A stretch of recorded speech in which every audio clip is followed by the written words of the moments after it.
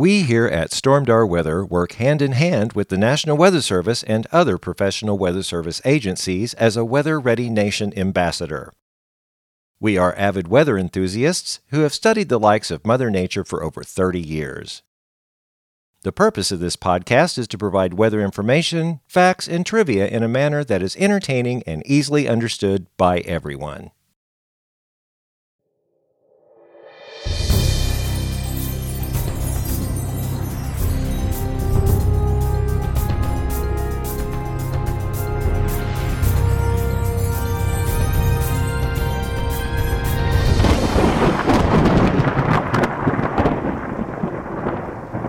Well, hello and welcome back to this special episode of the Stormdar Weather Podcast. I'm your host, Randy Luna. And I am Corey Taylor. And today is a special day because we have a very important special co-host who I have been so nervous to ask to be on the podcast, but he was so kind to join us today. You're not talking about Soji Tabuchi, are you? No, I don't think so. No, this guy's going to keep us on our toes and keep us real. And hold it. We have none other but the real deal meteorologist, Mike Griffin. Well, thank you for having me today. Yeah, this is, oh my gosh. And what a day for you to be on the podcast. We've got severe weather everywhere. It's lighting up like a Christmas tree up there. I know. I mean, I saw this stuff up in Kansas coming over, and the National Weather Service was just popping warnings way ahead of this thing, and outflow boundaries. I mean, my goodness, outflow boundaries everywhere. Yeah, it's fascinating to see all the little boundary interactions and what's developing there south of Kansas City. Yeah, and so you think those boundaries are just going to slam into that thing moving east and just. You know, there'll be certain interactions with this as it comes down closer into the Ozarks region. So, you know, my fellow coworkers over at the Springfield office are going to be very busy the rest of the evening. Oh, I bet. Yeah, I bet. And you get to play with us. That's the cool thing. Well, that's what I want to talk about, the severe thunderstorms. I mean, we are recording this on July 19th. It's about 4:30, and Springfield has been under a severe thunderstorm warning for one of those storms headed towards the city.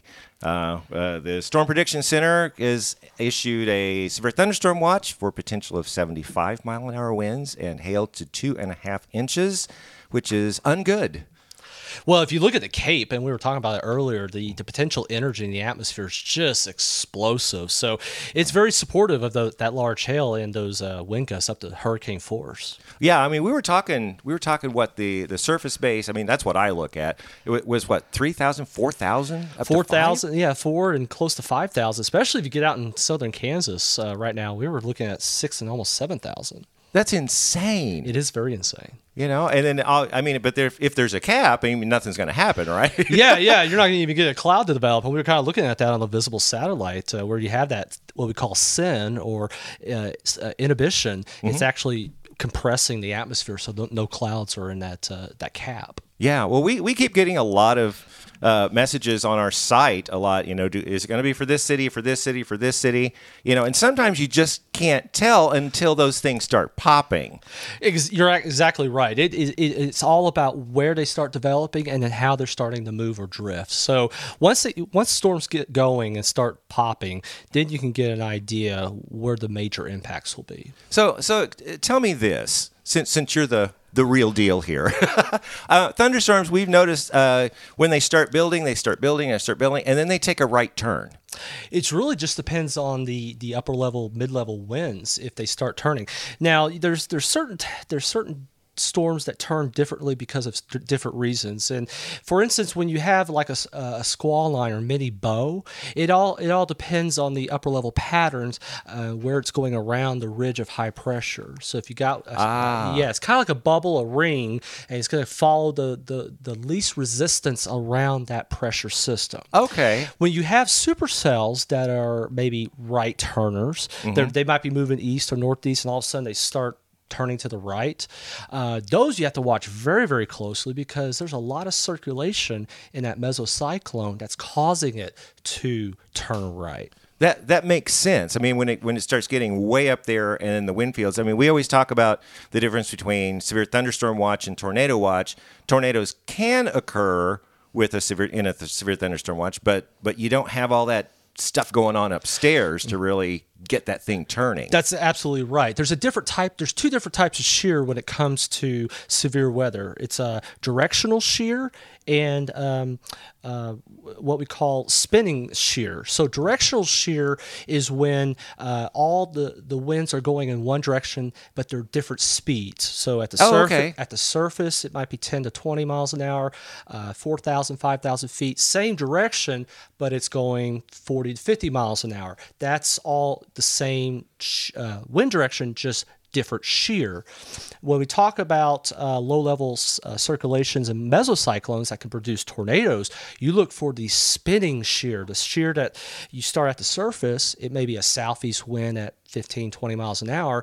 A couple thousand feet up, you got a southwest wind at 40 to 50 miles an hour, and then maybe 5,000 feet, you got a screaming jet stream or a low-level jet stream that's coming out of the west or northwest.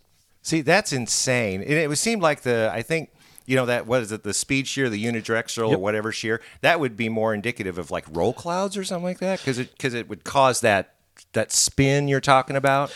Yeah, and there is spin and changes, but when you have the changing direction from the ground up, that spin gets twisted up vertically. Ah, gotcha. And that causes the tornadoes. Wow. Isn't that cool, Corey? It's all that stretching and That is vorticity. cool. I'm doing some warnings on the website right now. Yeah. I mean, there's warnings popping up all over the place. So Mike and I are going to have this conversation. So Corey, you're there anyway. Well, I want to talk about the weather balloon release today. That was really interesting how they did that.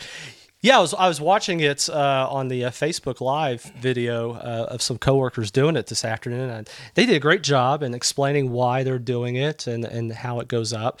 And so every once in a while, when we have a day like today, that we have a risk for severe weather, especially now that we have an enhanced risk for severe weather, we just want to get another little snapshot of the atmosphere and try to get the best information possible before these things start developing. And that radiosonde, I mean, it gives back data like continuously, doesn't it? Yes, it's in real time. So we are able to monitor the data instantly in real time as it goes from the ground all the way up to the top of the atmosphere. And do you send that data back to the Storm Prediction Center, or are they able to access it themselves, or how? Yeah, that's a great question. So we'll QC it and make sure the data is good. The temperature looks good. There's no missing data or malfunctions with the equipment. Once we see the data and think it's okay, we'll send it out to our neighbors and to the national centers, and also we'll send it up to Washington, D.C. so it can start running into the computer models. Oh, is that where they're located, Washington, D.C.? Yep. See, I always wondered. Learn something new every day. Yeah, I mean, because you hear the GFS, the NAM and stuff that we follow.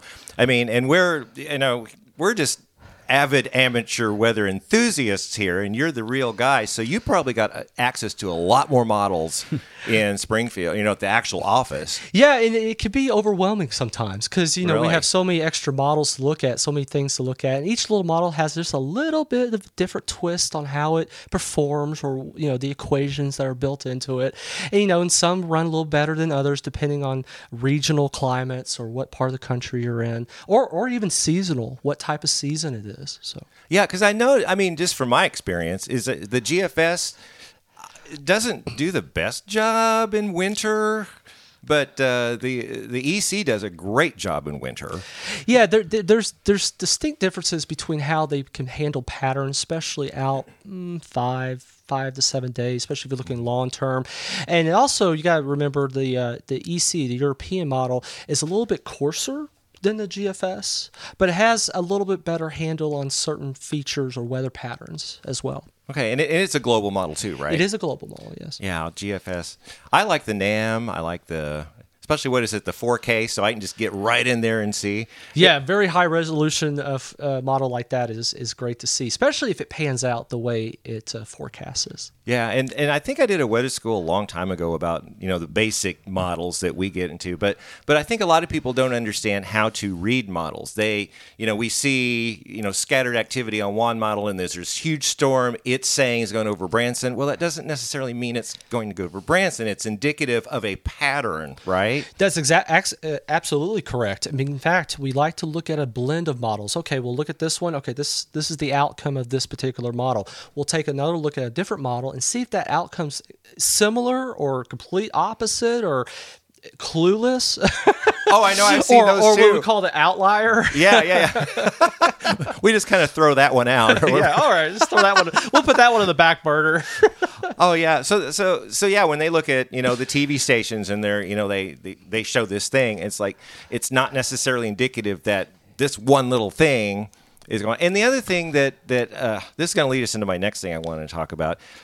We pride ourselves of being non-hypers. We cannot stand the hype. People taking, well-known hackers out there taking GFS model data 300 hours out and saying, "Oh my gosh, look at this." You just can't do that. It is a little bit of irresponsibility, of doing that, especially because of social media. And, I was leading the social media program up at the office, and we've noticed that a lot where people, they get excited. They see, the 7 or 10 day output of a particular model, and it shows a major winter storm or a major severe weather outbreak. Yes. And they post it, and it gets, it spreads like wildfire on the internet, and people think that's the forecast, and it's also mismessaging as well. So it's a little irresponsible to do that. I mean, it's fun to look at. It's eye candy. It's catchy, but it's not exactly the best thing to do. How do you guys handle that?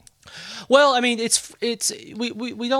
we try to control the message and try to make people understand or understand that you can't believe everything you see on the internet. Imagine. Always get your trusted, your weather information forecast from a trusted source, like you guys. You are a Weather Ready Nation ambassador. Yes. You guys know what you're talking about. You know where to get the right information at the right time out, and so we appreciate you guys doing that, helping spread the word of watches and warnings and severe weather activity. Well, that's what we love. And if people, we tell people, if you have, like a cloud picture or if you see a graphic, I think we have over 11,300 people following us right now. It's like, if there's anything in question, send it to us. If we're not sure, we'll send it to you guys. And that's great. Yes, we would like that. I mean, that's the right thing to do. And that's, and the most accurate thing to do. And sometimes it's obvious. I mean, there's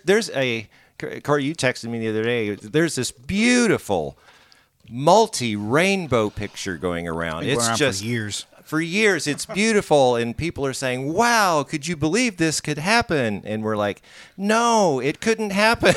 It just physically can't do that." And every once in a while, we'll see these random pictures that pop up, especially during severe weather season or something of ominous tornado clouds or something, and like, those pictures were taken 10 years ago. They're not even real. Right. Yeah, I think that's what happened before, wasn't it, Corey? It's like somebody started posting, I forget what it was, like a hurricane, was it Harvey or something, moved in, and somebody grabbed a photo from years ago and said, "This is what's happening." It's like, no. It's not. A quick Google reverse image search. That's works very wonders. good. We use that as well. Yes. Yeah, that's good. Well, okay, I've got a question for you. Okay. The Branson ASOS. ASOS stands for Automated Surface Observation System, I think. It's at the airport in Branson, which is 7 miles south of here. That's correct. On top of a hill. You know what I'm going to ask, don't you? Is there a way to get like an ASOS closer to the actual city? That's, believe it or not, our ASOS at the Springfield Airport is about 6 or 7 miles from the middle of town as well. You got to think about these ASOSs and AWOSs. Technically, Branson is a AWOS. It's an automated weather observation station. It's privately owned through the airport, I believe. It's not an official ASOS, which is an FAA controlled weather station. Gotcha. So the current ASOSs that are in this area are Springfield, Joplin, and I believe Harrison, and then the Fayetteville area. Those are ASOSs. And then you have AWASs for like, I believe, Mountain Home or Flipton, Branson, and Branson West as well. Branson West is a AWAS at their little airport there. Okay. So those are the AWASs. Oh, I forgot ASOSs. There's also another one over West Plains, but it's located 7 or 10 miles north of West Plains. So it's a little off as well. You know, it's placed at the airport, but it's the actual reporting station for West Plains. See, for me, it makes sense, like in Springfield, because it's so large or whatever. But in my observations and stuff, once the Branson AWAS, I'm going to remember that now, is reporting 37 degrees. Well, in Branson, it's more like 39 or 40 degrees. So I always tell people, if for downtown, probably add a couple because they're up on a hill. I mean, is that fairly accurate? No, it really depends on the season. You can go the other way around in the wintertime, or just depends on the direction of the wind and also what type of season it is.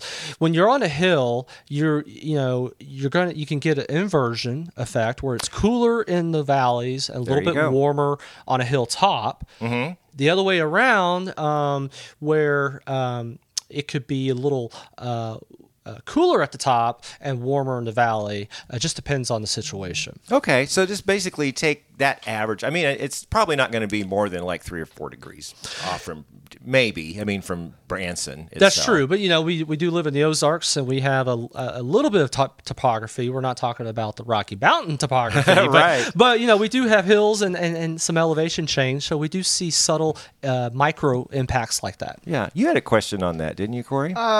Yeah, just people talk about, and there's one of these in every town across the United States. Everybody says there's a big dome over their town, and all the storms go around it.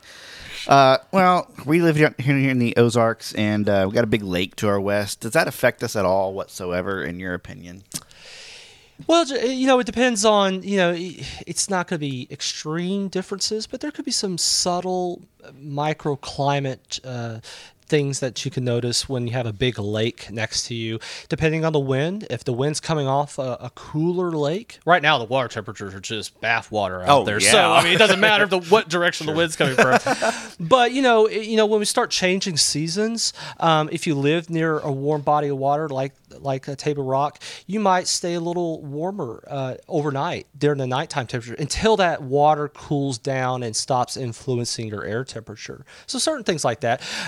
Another thing that I've noticed over the years living up here, is sometimes we'll get little storms that pop up because of the lake, around the lake, because it is a source of a little bit of a temperature difference, a little bit of an elevation change, and a source of water. So I guess if there wasn't a lot of wind, like a huge, like a breeze of 20 miles an hour or anything, if it's kind of stagnant, I guess that would totally make sense, because you've got that, and it's moistening up that atmosphere, rising up. That would make sense. Now, the other thing that was really cool, and I've lived here for 8 years, and I never had to forecast this or talk about it before, and I never thought I would on a big lake. But in the wintertime, especially when we get those first Arctic blasts, we'll get lake effect snow flurries off the big lakes.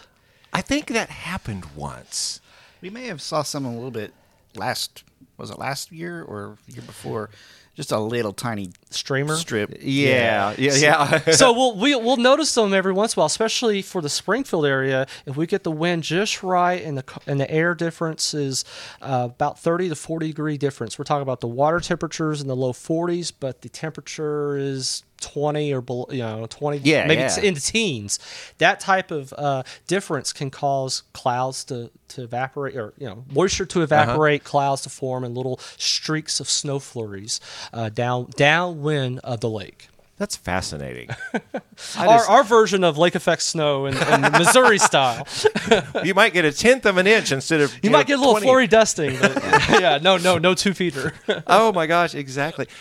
So what's up with this drought? I mean, do you know offhand how much we're under at this point? So portions of the area, especially from the Branson area eastward, about 3 to 6 inches below average for the year. That's not good. If you're west of Branson, we're talking about like Berry County, Newton, that southwest corner or northwest corner of Arkansas, southwest Missouri, you're talking about 6 to 12 inches below average. So that's why they're in a severe drought, and it's increasingly getting worse. But, we are putting a little dent in it with this potential thunderstorm activity coming down from the Kansas City area. Oh, yeah. Now, I haven't looked at radar because I've been having fun talking to you. So, Corey, do you have a little radar update? That storm collapsed over Springfield. Oh, no kidding. A strong outflow boundary headed this way. Maybe it'll cool things off. Oh, yeah. Yeah, there are still lots of stuff going up on north of Nevada, Rich Hill area. All that's all warned all the way to Kansas City, Belton. And that's all probably headed right towards southwest Missouri. It's going southwest, yeah. Well, I did notice the Storm Prediction Center upgraded to an enhanced risk right there in west central Missouri, and that's probably exactly the reason why we did that. I didn't look at the new things. Hail to... I didn't look at the actual hail or winds or anything like that, but it's for sure warned. They've had some MPing reports, and that's another really fun activity, especially for all the weather enthusiasts. Yeah, enthusiasts. Yeah, people out there that like to just have a nap and they're always on their phone. Uh-huh. If you always see something, say something. Put a little MPing report from your phone and help us guys out knowing what type of reports of severe weather is out there. Well, and that leads me to yet another thing I wanted to ask you. We get storm damage reports, and people send us videos, they send us everything, and we tell them, send that to the National Weather Service because you guys need that information to be able to assess what happened, right? Yeah, so, we don't want to overwarn on anything that doesn't need to be warned on. And so we do verification, we do stats of our warnings and our products because we want to make sure we are doing the best job that we can when it comes to warning people of actual hazards or impacts. And if we're not doing a good job, we want to fix it. So it really helps us out when we issue warnings and we can get that verification. We can get that solid truth from the public or law enforcement or other agencies that we have legitimate severe weather that hit that area. Yeah, and people, really anybody can go to storm spotter classes. Yeah, they're still available. We've been kind of splitting them up a little bit. We kind of do some in the fall, and then the majority of them still in the early spring, late winter, early spring. Oh, you do them in the fall too. Yeah, some of them we started doing the fall, mid to late fall, and then also you can do the virtual classes online as well. Yeah. Because I went to one that you gave. It was like a year and a half ago, I think, for the Red Cross. And I encourage people, if you have gone to a storm spotter class and you haven't been in a while, I would encourage you to go every year, just because the technology is changing. There's new data coming out. There's everything. So if you went to a storm spotter class 10 years ago and think you know what's going on, you probably know some stuff. But if you go to one now, my goodness, the one I attended, there was so much more information.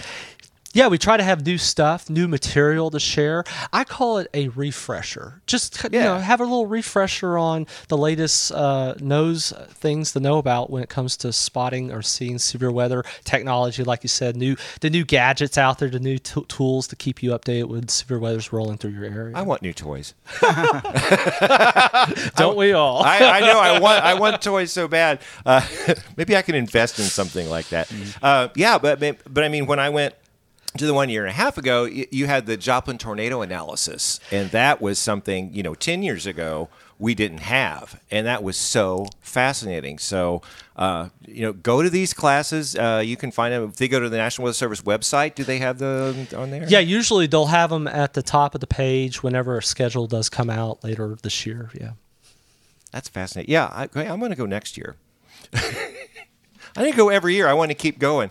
Another thing I want to talk about. I just love having you here, man. So, El Nino. Every year, Corey and I do our Storm Door Weather Winter Outlook about October, November, and we look at El Nino, we look at the PDO, the NAO, all this kind of stuff.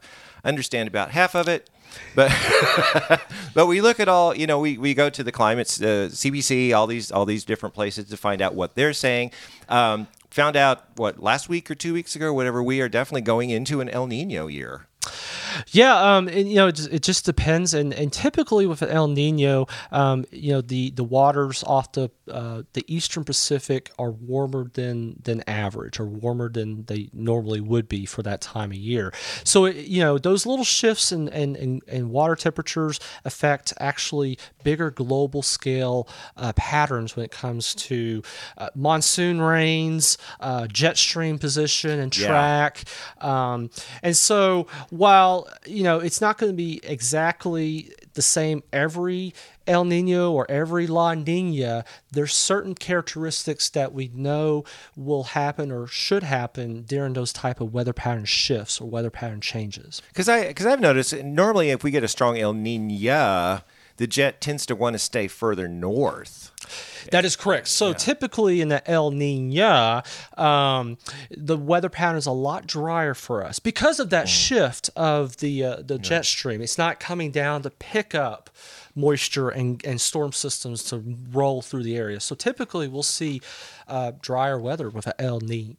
La Nina. La Nina, yeah. Now, El Nino is bad news for California or the Southwest or the Southern United States, because they will see a lot more storm systems of moisture and flooding. And that probably puts a dip, right? More in the jet stream. If it goes up to the northwest and then there's a dip down. Yes. Which would, in I put air quotes, general sense, would probably mean a little bit more precipitation for the plains then. Yeah, a little bit more potentially for the southern half of the United States, yes. Yeah. See? I did my research. That would also give us in the Ozarks a little bit better, more potential for a wintry mess. That's okay. Yeah, for us to have a little bit more precipitation chances and those brief snaps of cold air coming down from Canada, you get those two interacting, you get the wintry mix type stuff. Yeah, I think Corey said he likes ice better than snow. You said last week. Ice, baby. Yeah. That's true.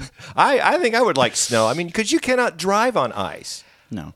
I mean, especially here in the hills. I mean, especially with all the hills around no. Branson. Oh. You just don't need to go anywhere here in the hills, if it snows or ices. Oh, yeah. Freezing drizzle's the worst, though. Oh, I know. You have anything else you want to ask before we get to the weather school? I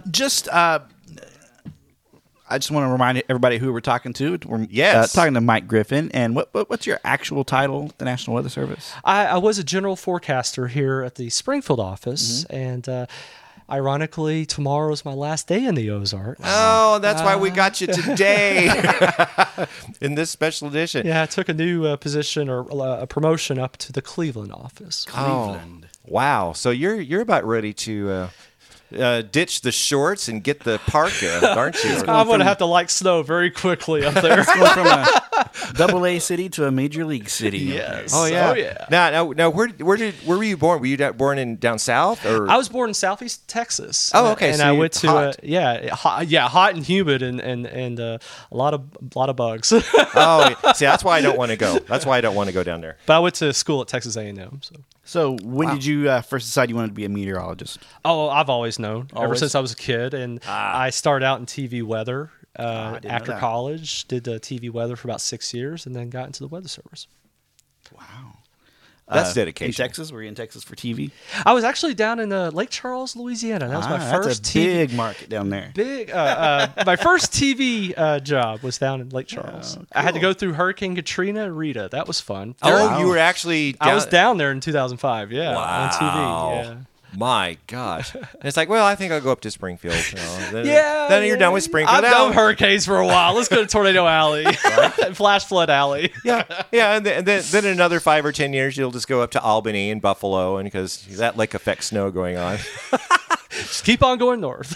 Okay, well, let's get to our weather school. If there's something about the weather that you want to know, Stormdar Weather School. I wrote that. But you didn't sing that, right? No, I didn't sing it. No, and that's the other thing I forgot to say before we get to weather school. Like, all the video and all of the music is done by both of us. Well, nicely done. Well, thank very, you. Very well, very good We stuff. figured people pay probably 5-10 cents for something like that. Yeah. Well, this Stormdar Weather School, I wanted to definitely get Mike to talk about the different like positions and stuff. You have meteorologists, you have the MIC, you have the WCM. Those are all acronyms. We did a thing about acronyms. Corey and I love acronyms. The MIC is meteorologist in charge, right? The WPCM is WCM, warning coordination meteorologist. That's correct. You have the general meteorology, or what? Tell me more. Yeah. So there's well, first off, let's start from the bottom up. So Okay. you come into the Weather Service as an intern, and you spend several years to kind of get to know the ropes of what goes on, and then you work your way up to a general forecaster. So the general forecaster, or sometimes they're called journeyman forecasters. They're just the next step up in the Weather Service. And then after that, we have lead forecasters or senior meteorologists, senior forecasters, and those are the shift leaders that are running the office and the operations from shift to shift. So they're the next step above regular forecasters, a little bit more experienced and seasoned. And then after that, you start getting into the management, and we have what you said, the WCM, the warning coordination meteorologist. He's that person's kind of like the PR of the office that reaches out to our partners, make sure we have a good relationship with, the people that are using our data, using our services with the National Weather Service, keeps an ear to them and makes sure we can all listen to them, see what we can improve on, things like that. That's what I was going to ask you. Like the duties of a WCM would be. I mean, are they the ones that if dangerous weather's coming, they do the emergency conference calls, or how does that? So yes, usually they are very in tune to what's going on during a situation or severe weather situation, or it doesn't have to be severe weather. It could be a flash flooding situation, or it could be a winter weather storm system. But that duty is to be responsible of kind of coordinating response and pushing out the information to the people that need it. Gotcha. Okay. The first weather conference call I was a part of was the morning of May 3rd, 2004 by Steve Reynolds for all the broadcast stations in the Springfield CMA. So. And he's talked about that day before. Oh, yeah. Yes, he still has that vivid memory of that day, yes. Me too. And then you have a service hydrologist. That person is kind of the focus area for hydrology, river flooding, or river levels, water levels, things like that. So service hydrologist, basically, that person handles all the water in our area, or what impacts are going to happen with that type of rainfall. And then we have what we call SOO.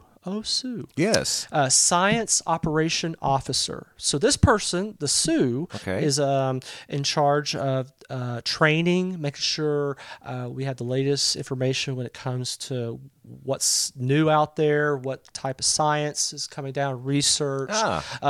That person may even sponsor or develop local research with some of the staff in the office, and maybe local universities or things like that. So it's kind of that bridge between science and research. Perfect. And then obviously you said the MIC, the big boss of the office, is the meteorologist in charge. Yeah. Who's your MIC now? Is it? We got Kelsey Engel back. So Bill Davis was our MIC for the longest time. He retired earlier this year. And now our new MIC, which just started a few weeks ago, is Kelsey Engel. He was a general forecaster here about 9 or 10 years ago, and now he's back as our boss. Oh, wow. Cool. Because I remember when we first started seeing the Facebook Live things, you were the face on there. But now that you're unfortunately not with that office, we're seeing a lot of new faces, and they look very young. I mean, we've had a quite a bit of new hires. Myself, I I was leaving, and also Andy Foster, he was one of our lead forecasters. He got a promotion up to the Kansas City headquarters office up there at Central Region. So we had two people were leaving, but we just gained 3 new interns. They just started in the past few weeks. And One named Mike, right? one name's Mike. Because he was on this morning. Kyle was on there releasing the balloon, the weather balloon. that was Kyle. That okay. was Kyle.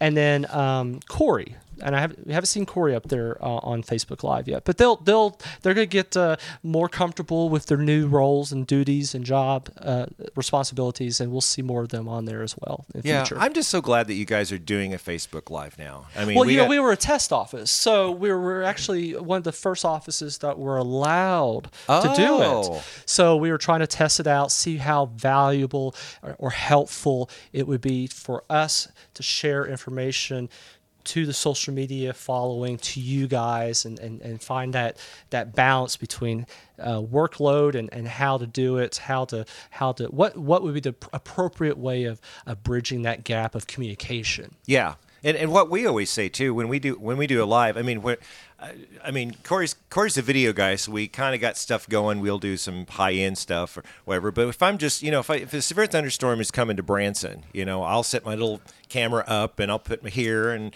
kind of do it myself. But when you're doing that, it's hard to see all the comments. So I always tell people, I can't see it. If you have any questions, always leave them in the comments. Mm-hmm. And then once the live cast goes away, then I can go back and do that. I mean, I guess you guys do that too, or yeah. So the way I actually set it up at our office up there in Springfield is we had 2 large monitors. So I had one monitor that I was sharing the screen, so sharing radar images or model data images, things like that. And then I had another screen where I had the program that we use, Ops Studio, and then also the comments that were live. So actually, I would try to be interactive. Whatever they're asking questions, see their questions or comments, and try to be a little bit social on social media. Well, of course. I mean, and that's the way to go, and that's what people are. That's what they're doing now, and most everybody is on Facebook, social media. I mean, we have a Twitter account, but 180 characters is sometimes for me, because I like to run my mouth and I like to post graphics and get stuff out there. I mean, we do have 2 groups though. We have the Southwest Missouri group and the Northeast Oklahoma group. Corey's from Northeast Oklahoma, so that's why we always cover that too, and that tends to go out faster than the actual page, but Facebook keeps jacking with their settings, and then suddenly, somebody will get one of our posts 4 hours or 4 days later and say, "Why are you posting this now?" And it's like, no, it's Facebook. Yeah, that's one of the challenges we kind of run into as well. It's like, why can't they just leave it alone? If it's working, come on, And I notice the Facebook Lives that the National Weather Service in Springfield puts out now is much more polished than when the first week or 2 they started. Yeah, we were. We actually had to do it from an iPad. And we had to do it from an iPad, and we had to flip the iPad around, and you just can't see the clarity from the camera of the iPad to a that's computer. what I'm doing. Yeah. So it was very archaic and very So now, and then we finally figure out a way to use some software on a desktop that made it kind of look a little bit cleaner. Yeah, I like the inset. That's a really good. Seriously, because you can actually watch the forecaster plus see what's going on. And I think that adds value. You can see a lot or learn a lot from someone's body language or how they articulate their message or communication, especially if you see a webcam. And also if you see someone smiling on there, it's gonna it kind of relaxes someone if it's a kind of a dangerous situation. Exactly. And we, like we said earlier in the podcast, like we don't hype. We just tell it. We look at it, tell it like it is, tell what you guys think. Sometimes we'll, if we kind of see something, we'll kind of give a heads up or something just because we kind of know what we're looking at, But, I mean, you guys are the final word. Well, no. But what you guys help us. So it all goes back to where it starts. If it starts from reports shared on your following, and you relay those reports to us, or we see those reports, and it helps us with warning operations and getting that word out, that messaging. Then we issue something for the public, and then you guys get that message, and y'all trickle it back down. So it goes up and it comes back down the same way. And another thing you do is, and we do it too when conditions weren't. We just go away from the radar and actually go outside and show the clouds. And you've done that several times. We've done yeah. that, especially with the really cool shelf clouds that Yeah. we've seen. Oh my gosh, it looks like the end of days is coming. Yeah, and people, you've probably seen a lot of the pictures people send us. Like, this is cool. It's like, yes, and we encourage people, send us your videos, send us your pictures, and then a lot of times people ask us, what is this? And that just thrills us. No, and it's a great learning opportunity, especially when people are not sure what they're looking at, and you're able to clarify to them, oh, that's a bad cloud. Or, no, that's nothing to be worried about. Or our favorite, the SLC. Ooh, Yes. SLC. I know. People see those, they freak out. It's like, no, it's an SLC, which stands for? Scary. Scary looking cloud. Yeah, so we tell them, no, this is not dangerous. Or scud. Scud. I know, the scud cloud. Yeah, but when people, they see a lowering and they're freaking out, it could be a tornado, and it's something we all should know. You stand there a minute, see if it's rotating. If it's rotating, then kick into action. If it's not rotating, it's just probably a subsidence or just, a small Scary looking cloud. Scary looking cloud. It is. Well, on Storm Door Weather podcast, we always have this segment, so let's get to that. It's the weather word of the week. Yes, the Storm Door Weather Word of the Week. We're going to toss to our co-host, Mike. So, what is our Storm Door Weather Word of the Week? We're going to do wet microbursts. Wet microburst, as opposed to a dry microburst? Yeah. Oh, okay. So please explain. What is a wet microburst? Well, we've actually seen quite a few of them recently here in the Ozarks over the past couple of weeks. Very intense, localized downburst. Okay. And in certain conditions that go on into the lower and middle atmosphere that are conducive for thunderstorms to produce these microbursts. Now, the difference is the term is microburst, but depending on where you are in the country, here typically we'll see the wet microburst because of all our moisture. If you're out west, you'll get the dry microburst, which is not good news for them because they'll kick up haboos and it'll kick up the winds and erratic winds and cause problems with the firefighting efforts out there in the mountain Which west. they have had lots of problems out there. And it doesn't look like there's much rain in sight. No, the weather pattern is not looking good for them with the big ridge of high pressure over them for at least a good while. So it's going to be very, very hot, very dry, and gusty winds, and that's not good for their efforts. Yeah, and I know Corey was saying like western Oklahoma was really in dire straits with fires and stuff, and they suddenly got a nice soaking rain out of that. And what we've always said was we need one of these little tropical systems coming in from the Gulf, kind of meandering, not a hurricane, just a little tropical system meandering and just kind of sitting over southwest Missouri for about 3 days. But you can't wish, you might wish too much of a good thing because those can be problematic here in the Ozarks. Well, that's true. Well, just 3 days and then move out. 3. Okay. All right. Well, okay. So I guess the final thing I wanted to ask you for Southwest Missouri, is there any relief in sight from this? The last time I looked at the medium to long range outlooks, they did still have us in a higher percentage for drier than normal precipitation we do not need that. through August, and then you start seeing the seasonal changes and the weather pattern changes by typically September and October, where we should start seeing some relief from the heat and maybe some weather systems. But once you get to one of these patterns, it's just hard to break a drought, and you need several good waves of precipitation to start putting a dent in that drought, because the drought actually feeds on itself. When you start getting and we've been in a hot, dry weather pattern ever since May. Can you remember that April was a record cool month, and then we went to record cool April to a hottest May on record? We talked about that within less than a week. Yes, less than a week. Like, it just turned itself off. That was a major shift in the weather patterns, and we've seen this for the past couple of months now. And so it looks like it's going to hold on a little longer before we see some significant changes in about a month or two. Because I remember 2 times in the past 10 years, we've had an unusually hot June and July, and then all of a sudden, August was in the 70s. That can happen. And several people this week have been asking about, is this anything like 2012? The drought and summer of 2012. We're not even close. In fact, we're just not even close. That was a very bad drought for this area back in the July of 2012. But then what was it, 2013? Was that the major flood? That was the first time I had to issue a flash flood emergency. Oh, yeah. Yeah, and it was like the early August.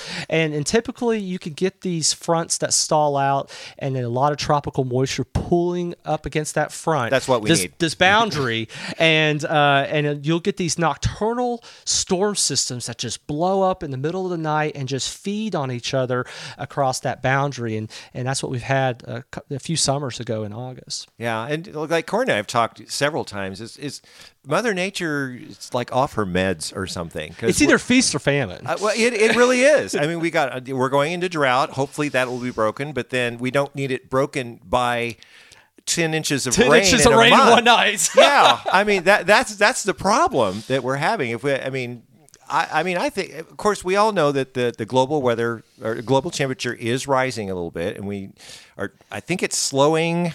On the progression of year to year, I mean, that's more of a global thing. I'll have to do some research and do that.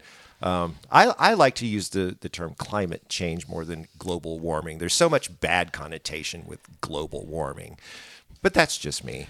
All I know is it's been quite a while since we've had a real nice, bright, colorful autumn in the Ozarks down here. You are absolutely correct on that. I have to agree with you. It would be nice to have a nice wet early fall or late wet summer so we can have the trees with moisture and get those nice cool crisp nights and the trees do their magic. Oh yeah, because it was several years ago that happened and you took a beautiful picture. It was, I don't know how long ago that was. But, I don't either. Yeah, I don't like when the leaves just turn brown and they're done. Oh, I know. Yeah. People come here, they're expecting it to be beautiful here in Branson, and it is, but still they want the color. They see pictures and posters of people taking them when it was colorful, and they come here and it's like, oh, well. Yeah, so, it's not quite what it was advertised. Maybe 2 or 3 years in a 10-year span, we'll get a really good colorful fall. But, sometimes not. Yeah, we did a podcast. Was it last year or something on the on weather myths about the woolly worms, the persimmon seeds. I used to work at the Showboat, Branson Bell here in Branson, and there's tons of trees around there. And me and the another guy went out there and we cut persimmon seeds. I'll just open all of them spoons. I think maybe half an inch of snow. I've never seen any that aren't spoons around here anyway, no matter what. I haven't either. I mean, we haven't had a good winter in a long time. We've had some very tricky situations with the freezing ice and freezing drizzle, but we had, it's been probably 5 years since we've had a good snow. Mm-hmm. I miss it, and I'm the type of person. Bring on the snow, last for about 3 days, and go away. Yeah, and I'm done. We always try to do our guess based on the winter outlook of how many snow days you think we're going to have, and it's like we've been busted on that. And at the beginning of winter, everybody wants it to snow. Not particularly me, but everybody else wants it to snow online on our page. Yeah, oh yeah, it's like, when's it going to snow and how much? So we're going to get some snow. So like, oh, well. And then when it does, you're like, "Are we tired of this? Let's go to It's like, yeah. And it's harder to drive down here than it is even in Springfield. So. Oh yeah. Y'all have a lot more terrain. Oh yeah. Yeah. I mean, the past few years though, the snow that we have, I mean, the MoDOT here in Branson has been actually quite good at doing the roads and stuff. Even when they can't.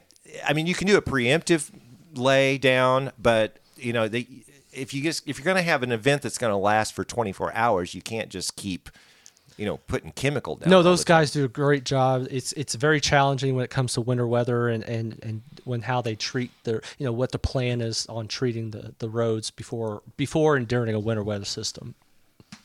Yeah. Well, maybe I need to get some snow tires and change. I don't know.